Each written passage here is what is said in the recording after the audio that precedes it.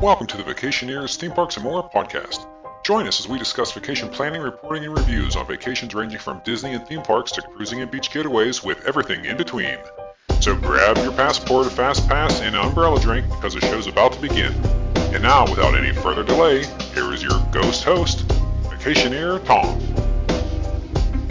Welcome to episode 140 of the Vacationeers, Theme Parks, and More podcast. I'm your host, Tom, joined outside my panel of Joanna. Are you ready to ride? I'm ready to ride. Oh, yeah. We're riding back to Mardi Gras tonight, and we have a very special guest. Yes, unfortunately, Ian is not with us once again. He is very busy working.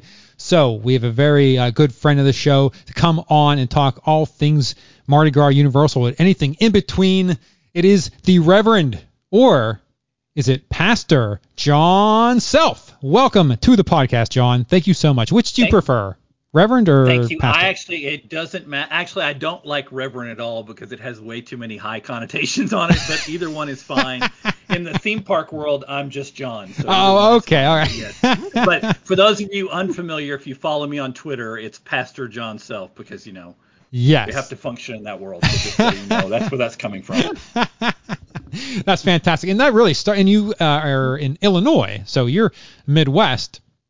And yes. you cover largely Universal and food items, or just different dining. My three big things are Universal, food, all the theme parks and resorts, and then touring strategies, how touring the parks and those kind of things. Oh, and that's how to do when it most efficiently, kind of from a very small touringplans.com. Gotcha. Thought process. Yeah. I know on your Twitter feed it says about being a writer for Universal Food Blog, which is uogrubhub.com, Universal Family Vacations, and piratesandprincesses.net, which I know you're putting a lot out right now for them for the Mardi Gras event. But I also know, they compensated me to eat some food, so I need to put that out. You can't beat that, right? Right. But yeah, so touring plans, you write for touring plans as well, but mainly in the respect of actually touring, like touring plans, like touring the parks? Well, in fairness, I'm not currently writing for touring plans. Yes. But I have written a lot for them in the past. Okay. All right. Yes. Yeah, I followed touring plans, or I was a member for their Universal and Disney, and I think even their cruise line. Like anytime I'd go do a vacation, I'd join their membership, and I didn't really use their stuff all that much. I just like having the resources because there's a ton of resources that you can go and check out, and a park calendar and all that stuff. So yeah, that's very interesting. So you're in Illinois. So what drove you your passion, I guess, for Universal, really? The short answer is probably the short answer that many people have said. I got married, and my spouse, my wonderful spouse, tells stories that I will probably get in trouble for telling right now. About going on her senior trip to Florida, and they did this wonderful thing around, and we started dating. She talked about, well, I'd really like to go to Walt Disney World. Yes. And you know what that means when you're the prospective spouse. It's yes, dear, we will do that. It was perfectly fine. We had a great time. It's something we've continued to do all the time. Then we got a little older, and our kid got older, and our son has moved out now. We're at that stage of life. Yeah. And so Universal became far more appealing than Disney. And when you catch me on a bad day, when it's been a bad day being a pastor in the world of COVID, you might catch me bitter enough to say that we're too jaded to go to Disney anymore, so we only go to Universal. But I don't know if that's completely true. But there is some truth to that because we are both currently premier Universal annual pass holders. Ah, nice. Is that the? Nice. That's the top. That's the pretty orange top 2 park one. Yes. Oh, okay, nice one. Yeah. I upgraded to that one to get the good parking, and in the after 4 p.m. Quick or express pass. So yeah, that's correct. That's good. Yeah. So Disney though, I mean, so you don't write. I mean, I can understand maybe you think you've outgrown Disney, but as far as being a writer, I mean, my lord, people want to read about Disney. So why haven't you done it in that respect, just as more of a business thing? Well, enjoyment? When I switched to writing with Pirates and Princesses more, because touring plans, which really gave me my big break from just maybe writing a blog a month and editing people to actually doing stuff all the time. Touring Plans likes to keep things siloed. My editor told me you keep Walt Disney World separated from Universal. We broke that rule once on probably the blog that got attention from everyone, where I compared Voodoo Donut to Everglazed Donut when it opened up, which everyone thought was such a wonderful article. I was like, well, I just got to eat a lot of food. What's the problem? But since with Pirates and Princesses and a couple other things that I'm doing that aren't official out in the world that I have a couple meetings this week about, we're doing a lot of Disney dining and Disney food. Recently, you were down here for 10 days, and I know you were doing a lot of Disney Springs dining. Yes. Well, I guess you're planning on releasing articles about those as well? Yes, we have. Okay. One of the things that we see with people looking for information about Disney is everyone talks about the food in the park. Yeah. But there's not as much talk, with the exception of Steakhouse 71, which is worth your time, by the way. No one talks about the really quality food that's at Disney Springs. Yeah. So I dedicated 2 days to eat at Disney Springs. But the hard part is, in my writing, I tend to focus on from a budget perspective of, if you spend less money, that means you can come back more. Yeah. As opposed to what's the best place to eat at Disney Springs, which we could argue that Morimoto, maybe Homecoming, those kind of conversations can be had. But if I'm spending, which I did, basically $20 for a chicken sandwich at Homecoming, which I'm not saying it wasn't worth it. I'm just saying you spent that. Yeah. You do that 4 or 5 meals, suddenly you do not have enough money to pay for your outrageous hotel bill. and before you think I'm just picking on Disney, Universal is raising their hotel rates too at the moment. So it's just across the board in Florida. Yeah. Disney hotels are ridiculous from what I'm hearing on other podcasts and stuff. That's can't imagine. Completely true. We're in an area that I don't really know much about. The DVC rental points market is doing really well because I think someone was booking Port Orleans Riverside last week. So we'll call it semi-slow season. Yeah. It was $300 a night. And I'm not saying, I love staying there. I remember when it was Dixie Landings. I love staying there. Yeah. But $300 a night? Yeah, that's much. That's a little much. I mean, at the same time, now granted, I have annual pass holder rates and that skews things. I can stay at the Hard Rock for the same price. Yeah. That doesn't seem equal. No, not at all. So that's a conversation I have all the time. Even the prices seem to be getting closer together now. Of why would I pay almost $200 to stay at Pop Century? Yeah, that's absurd. Versus spending $100 to stay at Aventura. Now, granted, I get a lower rate. I understand that, but anybody can get $130 that time of year. So. Oh yeah. That's the tricky part, is people are trying to decide, where do I want to spend my money, because I have to cut some money out. I think, making a reference back to Touring Plans, I think Lynn and the group and Becky and that group did a whole study of the average vacation, just average Disney World family vacation costs 10% more than it did 2 years ago. Oh yeah, I can see that easy. And so where does that 10% come from? Because a family vacation is not exactly cheap. You take a family of 4. Say I had 2 kids and we fly down with my wife and we spend a week at Walt Disney World. I know what it costs for my honeymoon, and I know what it costs several other times after that. No, that barely gets us in the place. Yeah, no, it's crazy. And I don't mean that to be critical of Disney. They're trying to do a business model and they're trying to make it work, and it appears to be working. That's not the point of this. But you have to be realistic. If it's going to cost you 10 to 15% more for the same vacation you paid for last year, you got to make some cuts. For sure. Yep. Let me blow your mind for a moment. In 2011, so we went on our first Disney vacation, family vacation in 2010. I don't remember what the cost was. But we had no intention of going back in 2011. But we got a promo code or something, and I priced it. Back. Yeah, and I priced it, and it was under $2,000 for my family of 5 plus my mother-in-law with free quick service dining. Mm-hmm. Under $2,000. I booked it because I'm like, that the price is ridiculous. Even back then, that was a really good price. if I priced that same vacation, because it was like a 7-day, no, there weren't park hopper tickets, but just 7-day tickets, and yeah, I mean that was with dining. Oh my lord, it was insane. It's such a good deal. Right. But we could do the same thing with Universal. I tell stories of getting 4-day tickets to Universal for $99. Wow. That wasn't that long ago. Yeah, now it's what, 109 to 139? I think the average we're looking today, they were about 140.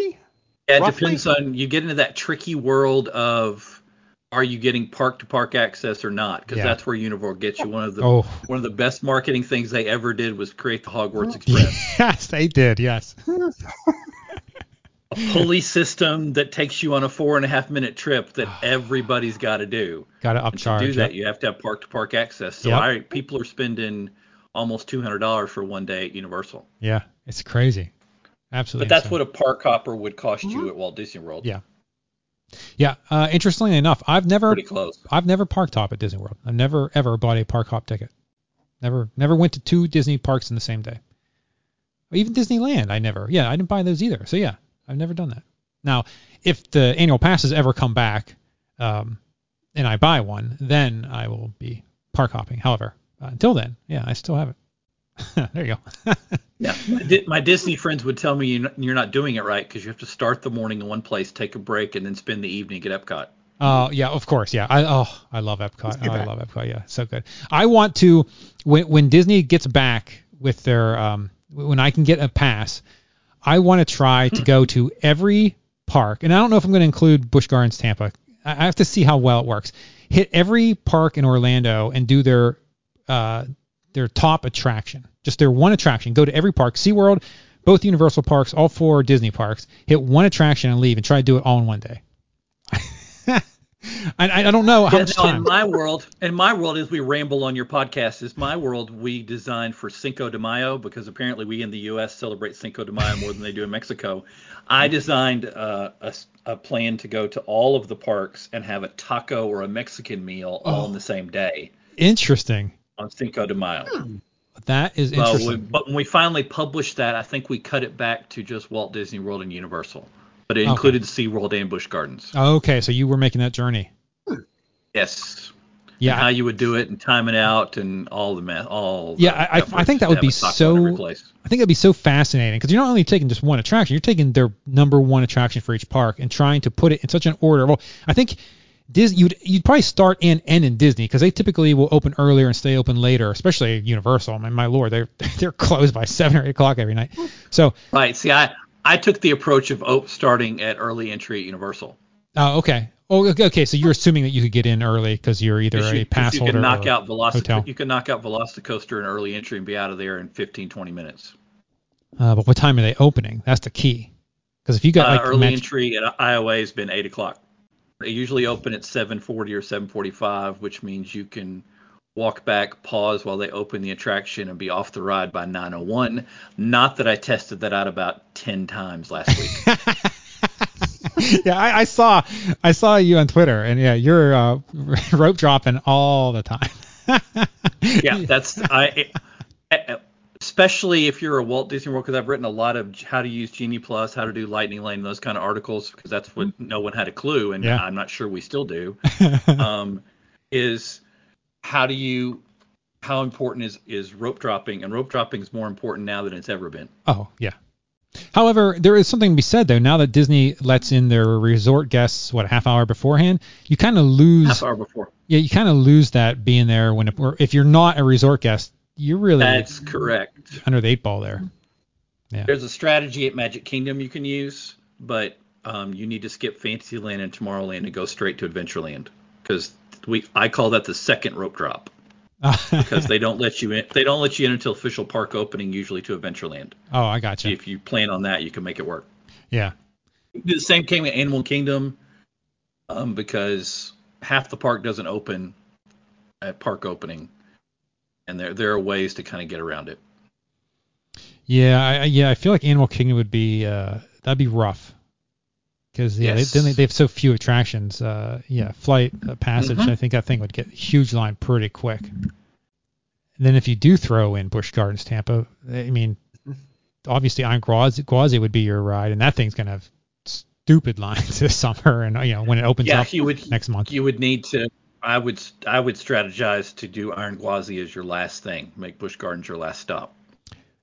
Oh, interesting. Because I don't know. Because I think like the Magic Kingdom, I think would have to be open to probably until midnight. Like if I do this in the summer, I would assume, well, maybe not, because now they are doing the later hours for resort guests, so they're going to close a little early for regular park guests.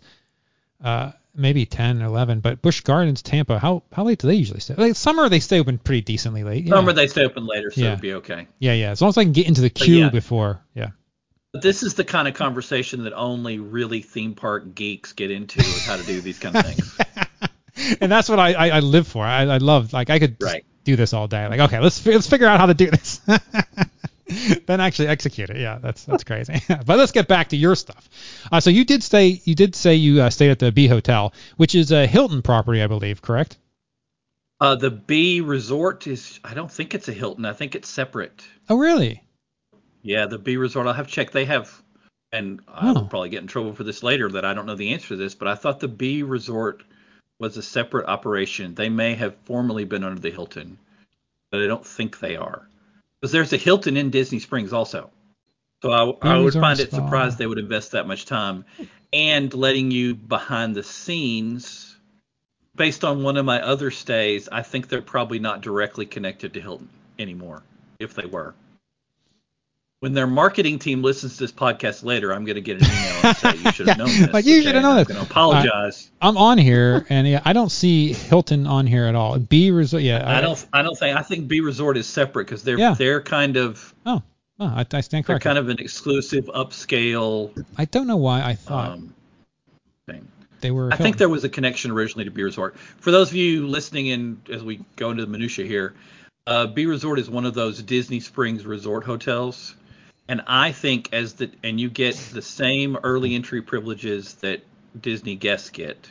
Yeah. But you don't get the privilege to purchase your paid individual Lightning Lane attraction for the park opening like Disney Resort guests do. Oh, okay. So you miss out on the ability to invest your money in Rise of Resistance for later.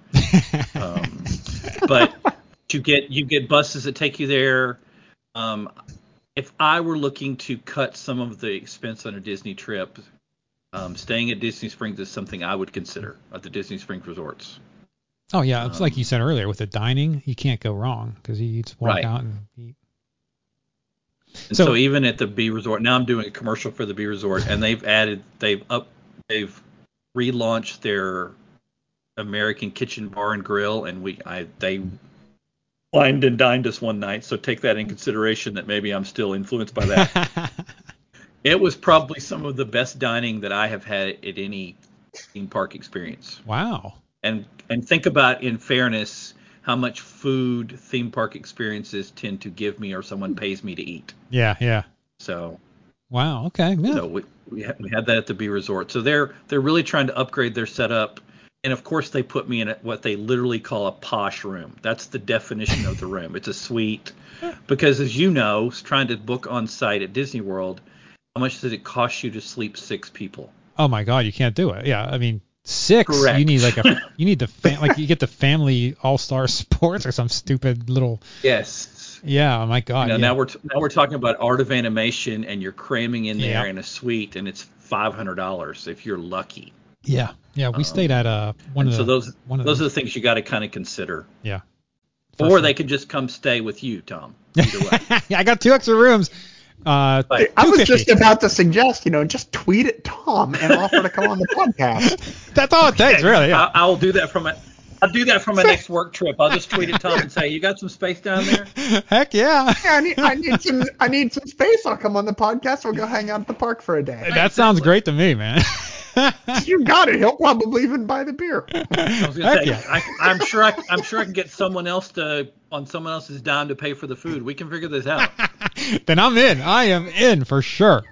As a food blogger, all I just heard was that means there'll be 2 items I can review instead of 1, because Tom will have one also. That just speeds up the process. Yeah.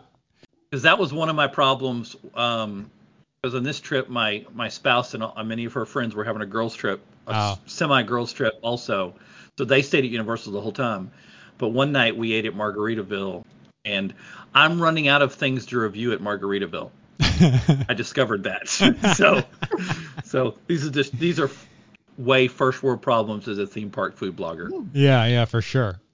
Well, you should. Have you ever done any of the SeaWorld Orlando festivals? Like right now, they have the Seven Seas Festival, and I haven't gone yet. But my lord, the stuff they have, and I've done their last year. I did their craft beer festival, and I had an absolute blast going through there and trying all their food and drinks. It was so much fun. Yeah, SeaWorld, I have not been to SeaWorld in quite a while because I'll just be honest, theme park media sites don't consider SeaWorld to be worth their time. Yeah. Sorry, SeaWorld. And so, but I will tell you this, the food at the festivals at SeaWorld is some of the best food they serve. Oh, yeah. And for those of you who think I'm poo-pooing SeaWorld, I'm not. I would love to go to SeaWorld. I'm a coaster person. Yeah. And they're rebranding themselves. And SeaWorld has the all-day dining plan. I think it's, is it, $40 for a day, and you get a meal every hour? Yeah, something like that, yep. Really trust me, I could just dedicate time to show up and review everything they have in one day. Oh, for sure, yeah. Yeah, I love getting We tried it one day. We went to SeaWorld, what was it, a year or two ago, and we got the dining plan. We just ate, and I just couldn't eat anymore. Yes. And I still had meals thrown at you. Welcome to my world of the Whirlwind Disney Springs trip. Yeah. Because my 2 days of doing food reviews at Disney Springs, I had every single Gideon's cookie. That's amazing. That alone is amazing. I had some cake, some of the Gideon's cake, the rainbow special one that just came out on that Friday. Yeah. I had 4 Everglazed donuts. Oh. Yeah, and if you're unfamiliar with Everglazed donuts, those of you listening, these are very large donuts. Yeah. These are not big pinks, but they are large. Yeah. And that was just to get the day started. But I wanted to say this one thing in case you don't know it about Disney Springs. If you are a Starbucks person, not a Joffrey's person, my household is a Starbucks person because that's what my spouse says. At the Starbucks at Disney Springs, you can use your Star Rewards. So if you built up Star Rewards with Starbucks, you can use them. I did that 3 times. And I had to get unsweetened things because that had so much sugar. Oh, my Lord, yeah. Yeah, naming all that food, I was like, I'm just dying for just a chicken breast. So, yeah. Well, in fairness, I did go to Homecoming for the chicken breast sandwich at some point, so that you're aware. But was it fried? I mean, it was not. Oh, okay. It was cooked. The bun wasn't 2 donuts. Yeah. No, it was not. So that was on the list of things to review at Everglazed, was to review the donut grilled cheese donut, and I was like, no, that's not happening. Yeah. Because I had the Girl Scout cookie and the Girl Scout cookie donut and then the peanut butter explosion donut. Oh, I love peanut butter. And I was like, I'm done at this point. Wow. No, you didn't eat the cookies in the donuts the same day. On the grounds that it may incriminate me, I'm not going to answer this question. Holy moly. I will tell you that if you look through some articles and maybe some other media sources, there may be a confession of having all of that stuff on one day and then having dinner at the American Kitchen Bar and Grill at the Bee Resort, in which as they are wining and dining us, they can't decide what dessert to give us. So they bring us 2 desserts. Wow. They bring us a Vermilion kind of South American style cake, except they turn it into red velvet. And then they bring out an earthquake chocolate cake. Oh my God. Jeez. Wow. That is insane. I've reviewed one of those. You can find that review. The other one, I'm still trying to recover from all that chocolate. So oh my Lord. Let me ask you. I know. That is so much. So your audience right now is feeling really bad for me. Oh, it's so bad for you, John. You have to eat food as your part-time job. Oh, so bad. I get that. Yeah. Well, I did. I took my daughter down to Raleigh for the Krispy Kreme challenge one year. Oh. And, you start at the university and you run down the hill, eat a dozen donuts, and run back up. Mm-hmm. Yeah. Oof, no way. I didn't eat a donut for a year after that. I was completely cured because I used to love those things. And just, Oh my Lord. Yeah, no. Yeah, it's you know, too much. I can't even look at a Krispy Kreme anymore. So Wow. John, let me ask you a question. Yeah. Now that you said that, you may or may not have eaten all those sweets in one day, do you find it May difficult? or may not. Do you find it difficult? Like, do you consciously realize this first donut I'm eating is going to probably taste the best because I'm actually I'm enjoying it because I'm kind of hungry and I want the sweets, whereas opposed to your fourth or fifth sweet thing, like now your body's like, yeah, I'm over the sweets. You're eating it and you're like, yeah, okay, this tastes good, but it's not like in your mind. Are you saying, okay, this is actually good? And if it wasn't the fact I already ate a dozen other sweet things, this would be much better than what I might be thinking it is at this point? This is an occasion where my other addiction in life, diet soda, because my addictions are socially acceptable. Not that they're better for me, they're just socially acceptable. For those of you who can't see, I have a stack of beverages here of diet sodas of all varieties behind the screen. One of the best parts about diet beverages is if you consume them properly and then you have a cracker or bread, that problem goes away.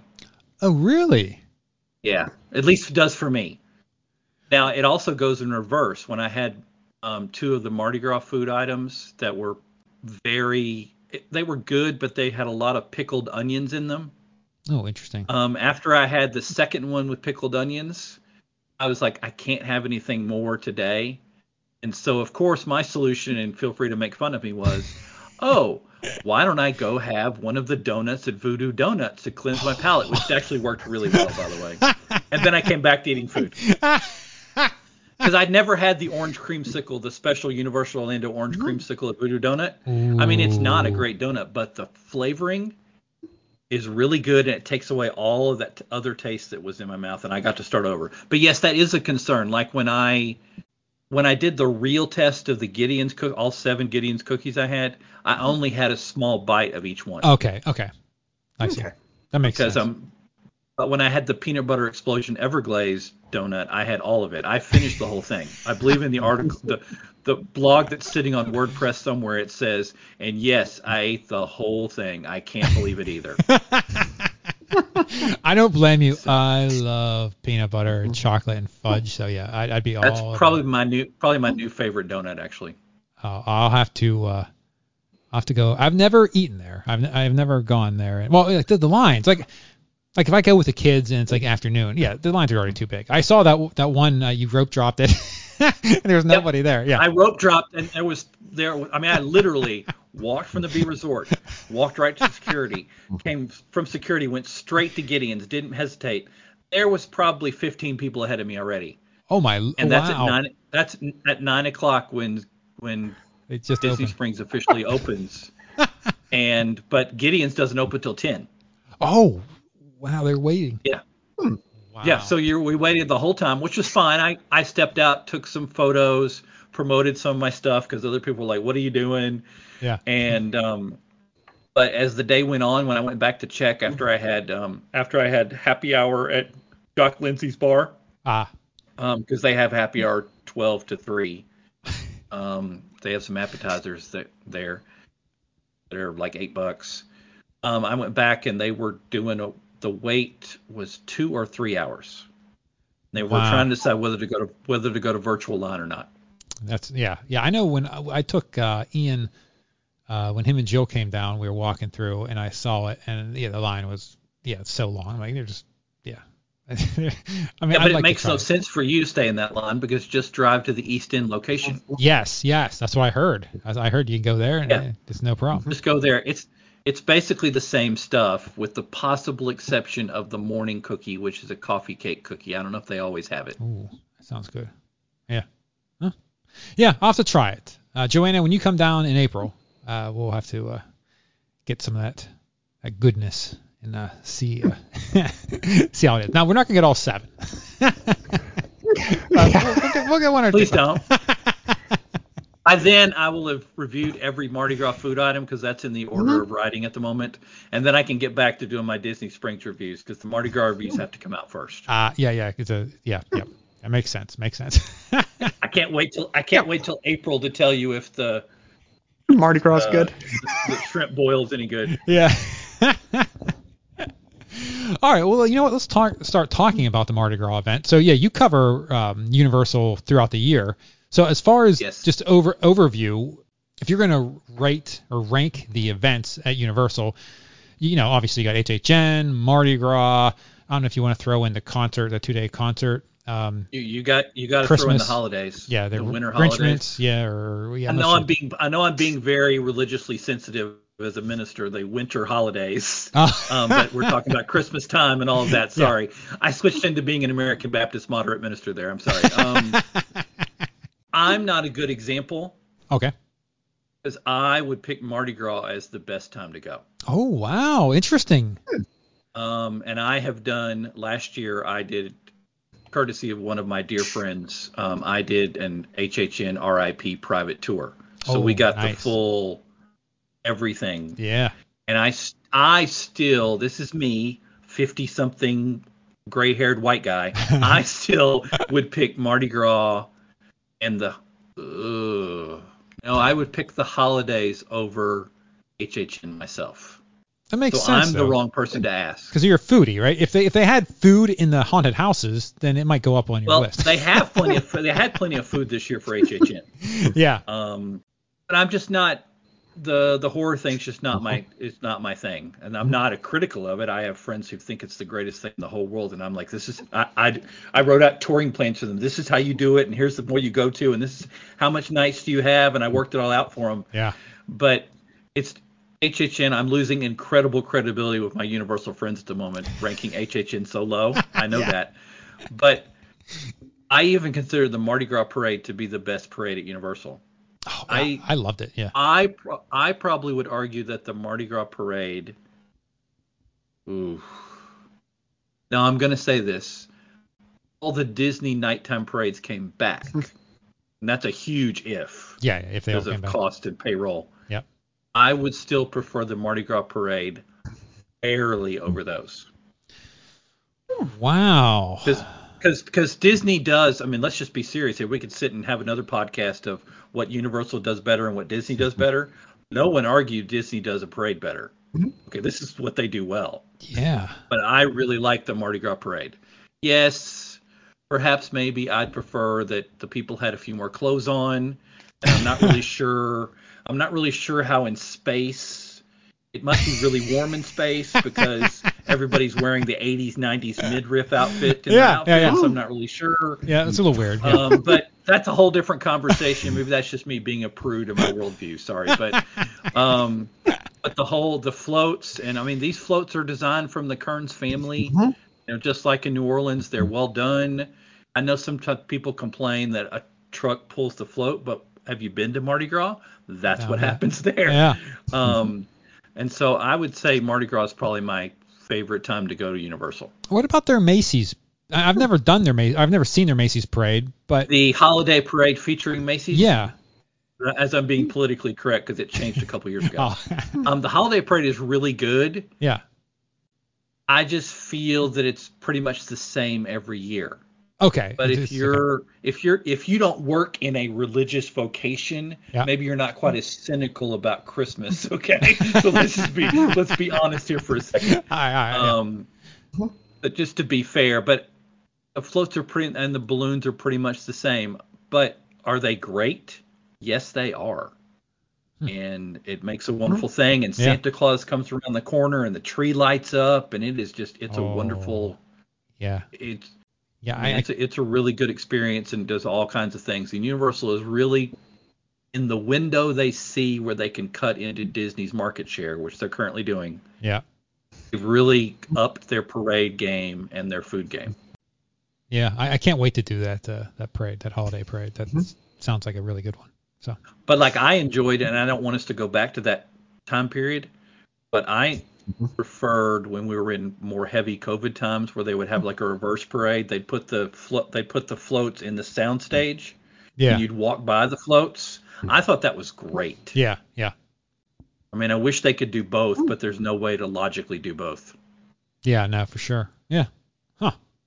Yeah, the Mardi Gras parade was fantastic. And you were there for, like you said, you were there many days. Did you get on the float at any point to throw the beads? I did not choose to get on a float this year. I got on a float 3 times 2 years ago. Okay. But because the first night, and then I have a question. Your YouTube channel, Yes. it says you recorded that on Sunday night. Was that Sunday night or Saturday night? Sunday. Okay. So I am across the street. I am taking pictures of the confetti coming down because I didn't get any pictures of that. Oh, really? And so, yes, I don't know where I am over there, but I was, I saw somebody with a nice camera over there hanging out. Well, I had someone else taking some nice camera pictures. I was taking with my cheap phone, but. Oh, okay. So yeah, I noticed somebody with a nice camera over on the other side of the street. That's I noticed that. I'm like, oh, there's somebody with a nice camera over there. And yeah, that's funny. but when you're on a float, when you come at it from more of a blogging, semi-reporting standpoint, yeah. When you're on the float, you can't do any of that stuff. You can't take pictures in the back. Yep. It's kind of hard to throw beads and take pictures at the same time. Yeah, for sure. But it's a great experience. It's a wonderful thing that's come back. And as you've seen, I don't know why people are so fascinated to dive and claw for beads that probably cost Universal a penny each because they order so many. I can't imagine how the many. The rumor of 3 to 4 million beads that they give out each year. Oh, easy. But it's a wonderful experience to have all those people up on the float and you're all together and you have your beads and you captain. And Universal does an incredible job if you get in the virtual for the float. Does an incredible job of telling you what to do, making you comfortable, and their float captains do a wonderful job. How strict are they? You ever tried to get in without a reservation, even if you are a member?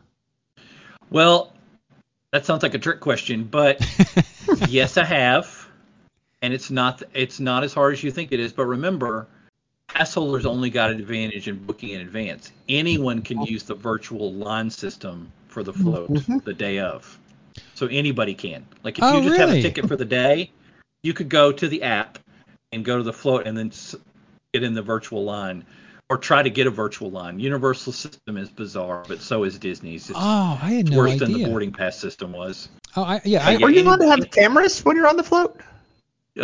You are allowed to have cameras on the float when you're not backstage. Okay. Because Tom, with your GoPro, if you put that on your chest, right, and you were throwing beads, it would be really neat to see the crowd from that point of view. If you didn't have to pick it up, you don't even be better. If you were going to do that, you'd have to commit to not really throwing beads. Yeah. You'd have to stand because you'd have to stand next to someone who was throwing beads, and you could take a picture of that, and it might work. I would throw the GoPro as if it was a bead. GoPro? I'll throw it to you. I'm not going to be able to catch it. That is a problem. like it was a bead. Then some 3-year-old would catch it. I know. Like get him. He'd run away with it. Yeah, I have some friends coming down later on, and they got on a float, and I went to try to register to get on the same float, and I mean, by the time it happened, all openings are gone. Like you couldn't get any. So I thought maybe if I just kind of went with them. It's just like when they used a virtual line for Hagrid and the Mummy and a few other attractions, which they've abandoned because it's a terrible system there. Its default setting tells you there aren't any, and I'm sitting here doing the vision of pushing the button or refreshing my phone. Sorry, but if you keep checking, and you do the same thing we teach people when you were getting boarding pass to Rise of Resistance. Don't ask questions, just hit it. When you see something, just hit it and keep pushing until you get through. Then you'll get through. Yeah. Oh, yeah. I'll have to give that a shot. Sorry, on a side note, I have great stories of sitting in Cabana Bay's lobby, pushing the button for Rise of Resistance boarding pass, getting Group 7, and then taking an Uber over there. Like, oh my goodness, we got to get there. So you just got to commit to it. Yeah. But those days are gone, at least for now. Yeah, for now. Well, yeah, they even got rid of. They've all of them gone now because even Ratatouille they got rid of the virtual. Yeah, there are none at anywhere in Walt Disney World or Universal except for the floats. I would presume with the opening of Guardians of the Galaxy coaster this summer, they'd probably go back, right, to have the virtual for that, because that thing's going to have stupid lines. That is the assumption, but based on, and this is pure speculation. This is not me and the 0.001% of theme park media that I represent. Yeah. Based on how large amount of Genie Plus sales and Lightning Lanes, individual Lightning Lane sales they had, because they did not intend to sell this many. They didn't think people would spend this much money. Yeah. They may just make it a paid thing to start with. Oh, interesting. That's a possibility. Oh, that is fascinating. Yeah, and so there are all kinds of theories out there, and people are cringing at the moment. There's a theory that they won't use virtual line at all. There's a theory that they, who knows what they're going to do. I'm not sure they know what they're going to do. Yeah. Because in fairness to them, and I'm just going on data that's been given to me, I've not confirmed all this data, nor would I be able to, but about 50% of guests who come to Walt Disney World are using Genie Plus or paying for a Lightning Lane access. Disney expected that to be about 25 to 30%. So the e-ticket is back? That's kind of, we're getting really old school and we just dated ourselves, but yes, the e-ticket is back. So this just means that they're going to be raising the prices to hit that mark, right? That's the only thing they can do. Once again, it's going to sound like we're picking on Disney, but here's the deal. Something is worth what people are willing to pay for it. That's exactly right. And, yes. And I know that I've written many blogs about, is Genie Plus worth it? And okay, how much is your time in the park worth? And I did a whole thing and broke it. I did all the work, and then I wrote something simpler of, if your ticket cost you $150, and I know that's not what tickets cost, but just for sake of discussion, it made better math. Yeah. And you were in the park for 10 hours, 9 to 9 Magic Kingdom. Yep.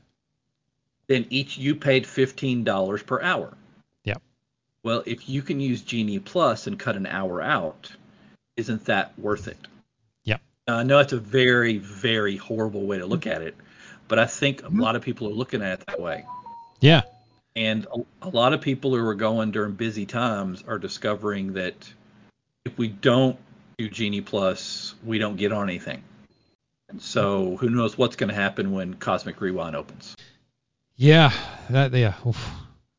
I just hope I'll be in the parks by then, because I vowed not to buy the midweek, because the only pass available now is the Florida resident midweek pass that you can only go in Monday through Friday.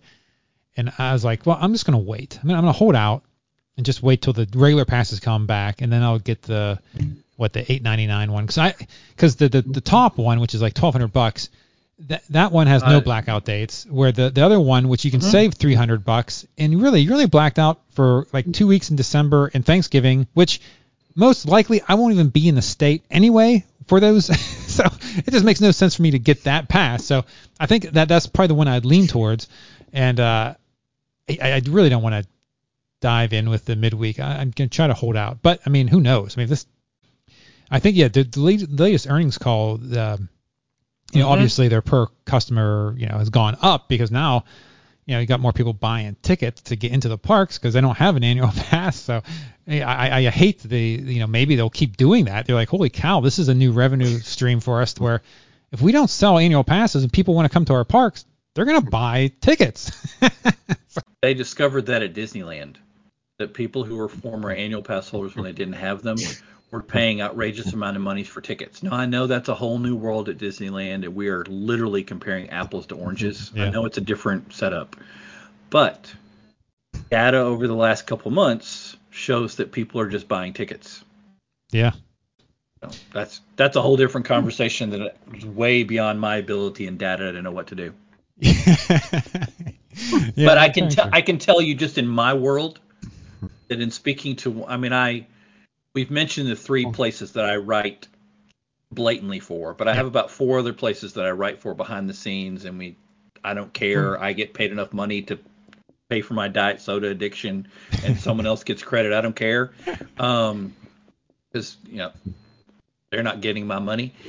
But I can tell you that in one case we had a discussion of, do you want to pay for me to go to Hollywood Studios for one day and then do some stuff to test out for a blog? Or do you want to give me that same amount of money to go eat at Disney World but not in a park? Well, Yeah. they were like, well, we make way more money if you review food outside of the parks, because people aren't doing that. And that's kind of, they're reviewing what's in the park, but they're not reviewing as much what's at the resorts. Yeah. I think I've already said this once. I feel I'm repeating myself. But Disney Springs, that's why Disney Springs has become such a big deal. And some of the other resort hotels, like even, I can't believe it, got to go try this out. Boatwright's, I think it's Boatwright at Port Orleans Riverside. Yeah. So I always want to call it Dixie Landing, so I apologize for those of you who are cringing right now. Apparently they fixed their menu and it's good. That used to be one of the worst table service places in all of Walt Disney World. There's a lot more places that you can dine now and not be stuck, and yes, I'm going to pick on you, not be stuck in Magic Kingdom trying to have table service food or quick service food. Mm-hmm. Yeah. Disney did fix Hollywood Studios. Hollywood Studios used to be the worst place to be hungry. That was the joke. The joke was, oh, please don't let me be hungry while I'm at Hollywood Studios. The food was terrible. It was terrible, or it was $45 just to have lunch. Yeah. But Magic Kingdom is still that way, and $45 would be generous. And so there's a lot more interest to people eating away from the parks. Yeah, that's what I've been spending. So editors and owners have been like, here's $120. Go review something outside the park. That's a lot cheaper than us putting you in the park and not getting anything out of it. Yeah, for sure. Oh, and the one thing I wanted to follow up with the whole hotel thing. Now, I assume this would be correct, but to get the after hours, you got to stay at a deluxe resort. But the Swan and Dolphin qualify for that, right? And the Swan and Dolphin's typically much cheaper. Swan and Dolphin currently qualify for that. However, and this would be the same criticism of the B Resort, the Hilton, the Wyndham at Disney Springs area. You're going to pay for parking more than you would pay at Disney, and you're going to pay a resort fee. So be careful with Swan and Dolphin and the Disney Springs resorts, because there's going to be more fees. Like, for instance, I discovered, and this is common, I did not know it was, because I'm so used to Universal hotels. When you show up early and you want to drop your bags off, which is a common thing for a theme park, they may charge you a fee to hold your bags. Oh, some really? Of these places. Wow. And if exactly, that was my reaction. I think at a place 4 or 5 months ago, I was doing that. I was doing a test, and I think the only reason they didn't charge me was because they realized, oops, this is someone who has a pen. This is someone who has a typewriter, and they didn't charge me because of that. But I've heard that becoming more common at places. So you do want to be careful looking at the fees, because I was looking at the fees at Swan and Dolphin. Depending on how you check in and when you do it, you could be paying, and parking, you could be paying $80 to $90 more a night. So You're right, it is much less usually, but you have those other fees. So if you pay, I assume you have to pay for parking to park at the Swan and Dolphin. Do you get free parking in the parks too, at the Disney parks? Like if you stay at the Disney resort. I don't know the answer to that. Okay, yeah, and that's that'd be a really good question. Hmm. I know you don't if you stayed at the Disney Springs area hotels. Okay. For those of you who are missing the discussion here, if there's a bunch of hotels right near Disney Springs that are an easy walk to Disney Springs, and they used to be an easy walk to the crossing, RIP to the crossing area, but they don't get the ability to take their car. They pay for parking there. They would have to pay for parking again if they went to Walt Disney World. Oh, interesting. Okay. But I'm not sure about the Swan and the Dolphin. I have heard from many people who stayed at the Swan and the Dolphin lately, and those are not technically Disney owned. That's a whole different podcast how those came into existence. Yeah. That people were having trouble with their system and their magic bands when they stay at Swan and Dolphins the first day. And the last thing you want is when you rope drop to Magic Kingdom and you're standing there 30 minutes with guest service for them fixing your magic band. Yeah, I better get some fast passes because that's not good. You might as well visit Busch Gardens at that point. That is correct, because you got to remember, if you're staying at a Swan and Dolphin or any of Disney Springs, they're dropping you off at the TTC. Oh yeah, They're yeah. not dropping you off at Magic Kingdom. So you already are going to have to Yep. take the ferry or the monorail or the buses. They have other buses you can take. Yeah. Then you get over there after not being able to beat the resort guests there, and you're trying to do magic. You're trying to beat this whirlwind trip so your kid can have their once in a lifetime trip. Yeah. And then you spend a half hour dealing with magic bands. Yeah, that's not going to go well. That's not a good day. Yeah. No. How in the heck did we get into Disney? We're talking about Universal Mardi Gras. we were. I don't know how we got there, so we'll have to play this back to figure it out. But we were discussing value, and you were discussing different food items. Yeah, one of us will have to but listen Mardi back to Gras, this. I know it probably was me because I was comparing it to Disney parades. But Oh, Mardi yeah, Gras probably. is a. I mean, it's literally like I've said, it's probably my favorite seasonal event that happens at Universal. Now, do you think that's because there's so much food offerings in this event? But I liked it before they really expanded the food. When it Okay. was just, and for those of you not familiar with Universal Studios Florida was designed just as poorly as Hollywood Studios was, because they were trying to beat each other to open. So there's not a logical flow, and it doesn't work well. So it's hard to visualize. But you walk into Studios Florida, you go straight back. They have this little kind of Battery Park area that they turn into New Orleans French Quarter. They used to only have food in that area, and I thought it was a great event when they were just having food in that area. Yeah. But you have the parade, and you have the performers, and something that Universal does well is, I think I've written this recently. Let's say, for instance, you're still a little more COVID sensitive than the average Florida resident, and that's not meant to be a criticism. I'm just trying to give you a context. And you don't want to stand and wait for beads to fly around. You can see every single performer in the parade just along the road performing. You can come up and meet them. They might toss some beads to you. Now, you're going to miss out on seeing the floats. Yeah. But what if you have, let's not pick on the COVID thing. What if you have a child who is severely autistic? Yeah. Or you have a child who has other issues, or quite frankly, you rope dropped at the park and you weren't smart enough to take a break and you've been there all day. You don't know what to do. You're going to see all the performers that are in the parade. Yeah. Just right there, and maybe even some bonus ones. And Yeah, for Universal does a great job with that. Speaking of COVID, did you by chance see the fans booing Diana Ross when they asked she asked them to put masks on? I was helping someone with a live stream. I made it home. I was home, but I was helping someone with a live stream because they didn't know what they were doing because they were a Disney person, and that's not a criticism. Live streaming Universal is very different than live streaming Disney. Yeah. It's much harder at Universal. I tweeted immediately something to the effect of, and maybe in a different setting, of someone needed to, Diana Ross's PR person needs to get fired because she didn't get told. She was told, for those of you missing the thing, and we're not, Diana Ross, what is she, 77, 78 year old, and still, she performed, oh my goodness, she performed as well as anybody out there that night. Under bad conditions, her first concert she'd been done in 2 years, sound issues.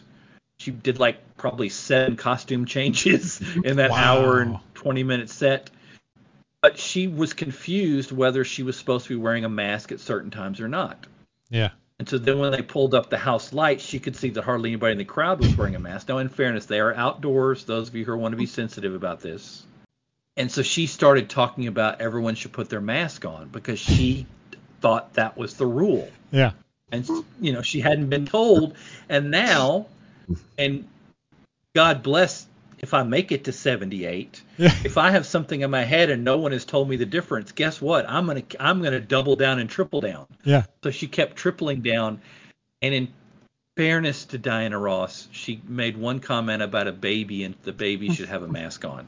Oh. And that just didn't go over well with the crowd. But in fairness, those of you who want to make fun of Florida and their different perspectives about masks and policies, some of that is legitimate. They were all doing what they were supposed to be doing.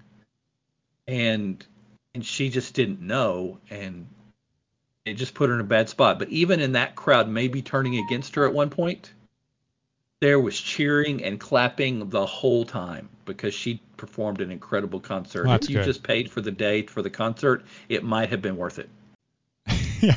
But yeah, I am surprised that has not. That's probably the respect to Diana Ross she's not gotten more pushback from public media, because I literally, except for that night and maybe the next morning, I have seen nothing about that.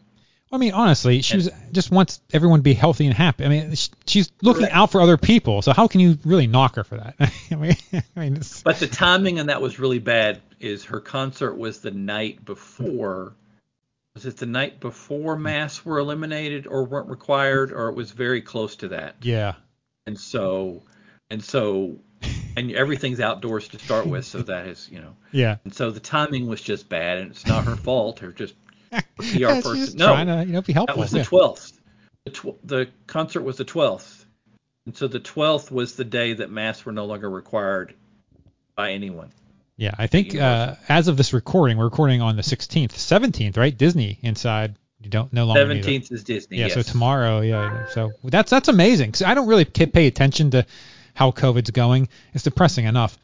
And I just basically look at what Disney's doing, because they're very conservative with their mask and all their COVID policies. So if they're letting loose or letting people inside, we must be doing okay. I mean, I think we're doing better, I suppose. I don't know. Your metrics look really good, and I'm not. Trust me, as a minister who has to juggle in a tradition which we have people on way opposite sides of this issue. Oh, yeah. I probably shouldn't say anything. However, this is what gets me in trouble. I'm in the state of Illinois, that arguably the fourth most restrictive state about COVID procedures. Okay. We still have an indoor mask mandate everywhere in our state. All right. We hear it's going to be lifted soon. So for me, it's always culture shock. It's like I'm working as an international missionary again, going to Southeast Asia. It's a whole new world when I go to Florida. I'm like, what? What are we doing? Oh, that's right. Okay, it's a whole new world. So. Oh, I'm in Florida. That's right. Yeah. Florida could be another planet. That's a whole different discussion. I wanted to make a lot of jokes about the theme of Mardi Gras being Planet Mardi Gras and build off of Florida being a whole new world. But I could never find something that was funny enough to be worth the criticism I was going to get. So yeah. You got to be careful. Yeah, because, boy, COVID's such a hot button issue. Like I refuse, like on my YouTube channel back when I did the Hershey Park, I was making comments that they're not following the laws, the COVID policies. The park wasn't upholding them. And boy, especially Pennsylvania, wow, those people, they're very much like Florida. They're crazy. Yes. But yeah, boy, the pushback I got. So I like my YouTube channel, like the podcast, I'll openly say whatever. But the YouTube channel, I try to keep very positive, very just the good things, and try to stay away, because people are crazy. So you should never have me on your YouTube channel. Is that what you're saying? You're always you're always on the podcast. Be clear. Well, wait now. Now, if you're paying to go out and eat and stuff, and you're staying at my place, that's a whole different story. Then we'll do the YouTube. Okay, that's fair. Okay. I can respect that. At least you're consistent. I can respect that. We're gonna go eat every donut in Orlando one day. Oh God! I need a lot of crackers. That means I have to go to Donut King in Winter Park. Oh, is that? I don't know about Donut King. The source. Oh, we will discuss that offline. If you would like to know where a large portion of the donuts that are sold at theme parks in Orlando come from, I have just told you. Donut My King. daughter lives in Winter Park. I'm just going to say, for example, a gigantically large donut. Oh, I know That exactly. you could purchase at one place that's technically in Orlando, and then another version that you might be able to purchase at a place that's not technically in Orlando but is nearby. Yeah. Might come from a place that is the king of donuts and might cost you half as much if you buy it there. They have that exact donut though?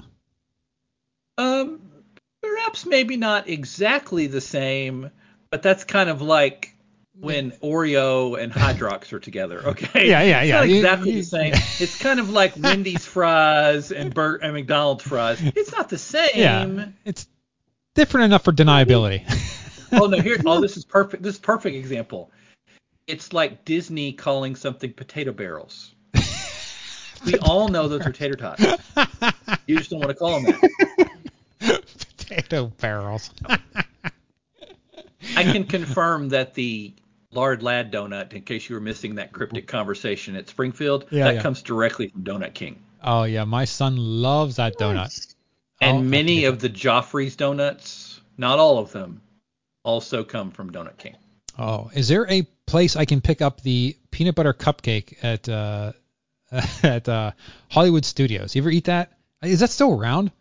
That I would not know, because as a food blogger, I mock any cupcake at Disney World because they just recycle the same thing over and over. But it was so good. You know, Len Testa did a challenge to eat that in 2 bites, I think. Yes.